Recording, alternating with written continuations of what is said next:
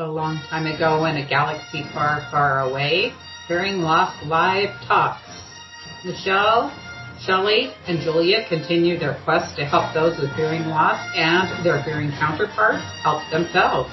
Adapting to hearing loss can be overwhelming no matter how you get there. Hearing Loss Live wants to help you take control of your hearing loss. But today, put on your comfy pants, grab your drink of choice, and a furry companion, and let's laugh together. I have a memory suddenly pop up. And that is my family is a big Star Wars family. I mean, my dad took us to the Star Wars 2 hours away when it first came out because we didn't have a theater where I lived and grew up. So we'd see Star Wars a couple times, like one after each other, twice in a row, and go in and see that. So every Thanksgiving and Christmas, we go through the Star Wars movies as a family. And I'm hard of hearing, and my dad was getting pretty hard of hearing at the end, so we just blast it.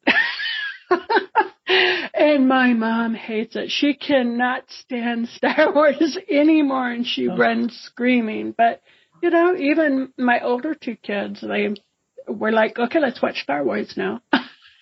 A memorable Christmas. Of course, you guys know that my husband used to work for a major airline.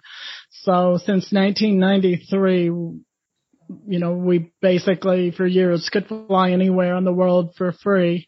So when my oldest son was a senior in high school, we wanted to take one last trip together because, when your kids go off to college, you're not going to get together the way that you can when they're still living at home. So we flew to Germany on Christmas Day in 1999.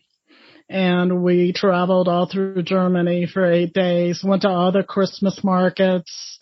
The kids would get on the train and go their own way. And it was just magical. We just had a wonderful time in Germany. And it was kind of a last hurrah for all the kids living at home. And they were all teenagers that year, I think. No, Ian was 11. So we were not quite all teenagers, but 3 teenagers and an 11-year-old. So it was fun. And we were all packed in this rental van, and Ian was in the back with the luggage, and he just had a little window to look out. He always recounts that, I was stuck in the back. It's like, oh, wow, that's what you get for being the littlest kid. Anyway, that was fun. I love Christmas in Germany. The Christmas markets are just so much fun to go to, and all the different things going on. I don't know that I had a lot as a kid, but one of the things when my kids were older, my dad still lives in he lives in Walnut Creek, so he lives in Northern California. And so instead of us doing Christmas gifts, I would just take the kids to California for 3 to 5 days or whatever, and we'd wander around and pick places we wanted to visit while we were there, and stay in downtown San Francisco with all the Christmas. And they have their fancy street, with the big like Louis Vuitton and Michael Kors shops. They actually close the street. It's a large street that usually is traffic. Well, they close it off and they put down turf. They turn it into a sledding hill, and there's like food trucks and different events that they do day and night. And we had a lot of fun a couple of years doing that. And we always get a tattoo. Everybody gets a tattoo.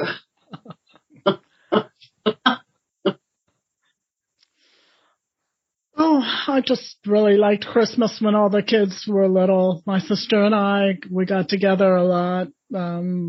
Our family, she has 3 kids, I have 4. And we always used to make Christmas just so fun, just, making reindeer prints and things when the kids were still little, and believing and Santa Claus and all of that. I don't know. I've not enjoyed Christmas really since moving to Minnesota because my house is so small. If all of my kids come, we have to rent a house in town, and it's fun. It's just kind of not the same as being able to host it in your own home. So moving is big on my list. That's part of the reason, just having a big enough house to host all 4 of my kids and company. We did do a Christmas here. We had a neighbor who built a new house, and she lived in Chicago, and they very rarely used their house. So at Christmas time, she would let us use her house. For my sister's family came one year, and they all stayed over there, and that was fun. Christmas in northern Minnesota is just beautiful. I mean, it's always a white Christmas. I don't know. I think as I've gotten older, the whole gift giving thing isn't as fun because I've become a non-consumer. I just don't like buying stuff just to be buying stuff. And, I think even our kids are in that mode. They'd rather have an experience rather than just more stuff. And you see all the articles about people our age, their parents passing away, and then we're having to deal with all of the crap that they've accumulated. So gift giving isn't as much fun for me, and I've never liked shopping. So Christmas for me was always about family and cooking a lot of yummy traditional things to cook. And when my sister and I get together, it's a lot of fun because my kids have always said, we love when you and Aunt June make a holiday dinner because you guys don't even coordinate and you just always know what the other one's doing and you just always work together and there's no need for any kind of direction. It's just how we grew up. I actually had some shower thoughts on my Christmas memories.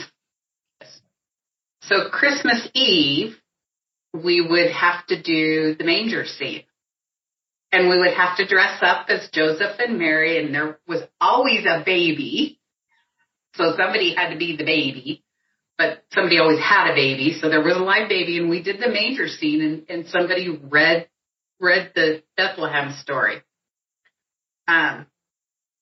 So a couple of years, we only had boys. So Mary would be my nephew, or not my nephew, my cousin Matthew. He was always the one that had to be Mary. He was so mad about it all the time. I don't have a whole lot of memories of Christmas as a kid. One thing we always did, there was a little hut in the parking lot of one of the strip malls and the town that was a little more populated than our small town. And we would always go there to see Santa at his workshop in that little hut. So that was always a big thing. I don't know, starting Christmas traditions after I got married, my husband's family, they never put up their Christmas tree. And while they were away at Mass, in the evening, either their dad or mom would stay behind and put up the Christmas tree and everything. So everything came Christmas Eve, the tree, the presents, the gifts. So we started our tradition in the same way. And then my husband was on, and he was in the Marine Corps, so he was out to sea. He was on an aircraft carrier when my 3 oldest kids were small and wasn't home at Christmas time. So just to bring a little bit more festivity into it, we put the tree up early, and then that tradition kind of stuck, and the kids liked putting up the tree. But it was kind of cool that, the kids would come out on Christmas morning and there was the tree and everything.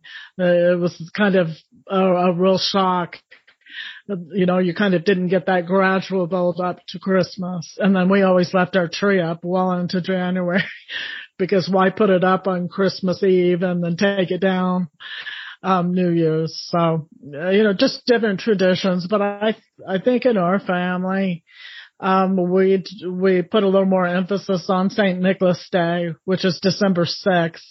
We hang socks on St. Nicholas Day, and hanging up socks is a huge thing for us.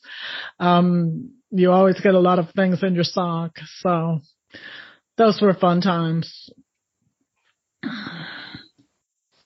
My Christmas tradition never stayed completely the way it was. We evolved quite a bit. When the kids were little, we did the whole Christmas Eve thing, and gosh, I was so excited. I'd be up late at night, Christmas Eve, putting things away, and they would open one present that night. And then after they went to bed, I would light up the tree and put different things down. And so that was the main thing while they were little. When they became teenagers, it got harder. And I didn't know what to do, so I switched things up with the 12 days of Christmas. I gave them one present for 12 days. Like every day they got a different little present. And that was fun for a little while. After that, it was just they got 3 big presents on Christmas Day, something like that, to make a little more of a Christmas morning. And then they got to where, they didn't like anything. And I was watching, I tried to buy things that maybe they didn't like or whatever. And I was watching them just kind of throw them aside. And I'm like, okay, I'm done with this. How about we just have a few Christmas gifts and we go somewhere? So we did that for quite a little while. That was fun, and we enjoyed that. Now my kids are 28 and 31 and 32. And I have grandsons, and they're 11 and 5. I see 11 and 6. It's 11 and 6 now. So the little one's still easy to buy for, but the 11-year-old is, getting that age where it's just not fun. So I'm having a harder time with Christmas again. I hate to buy just stuff. So I'm at the point where you just give the kids the money and let them go for it. They're usually pretty happy with that. Other years, I remember a couple of years we would visit my son in Salem, Massachusetts, and because we were all traveling in, we didn't really get gifts beforehand, and then we would all go around the town and shop for each other that day.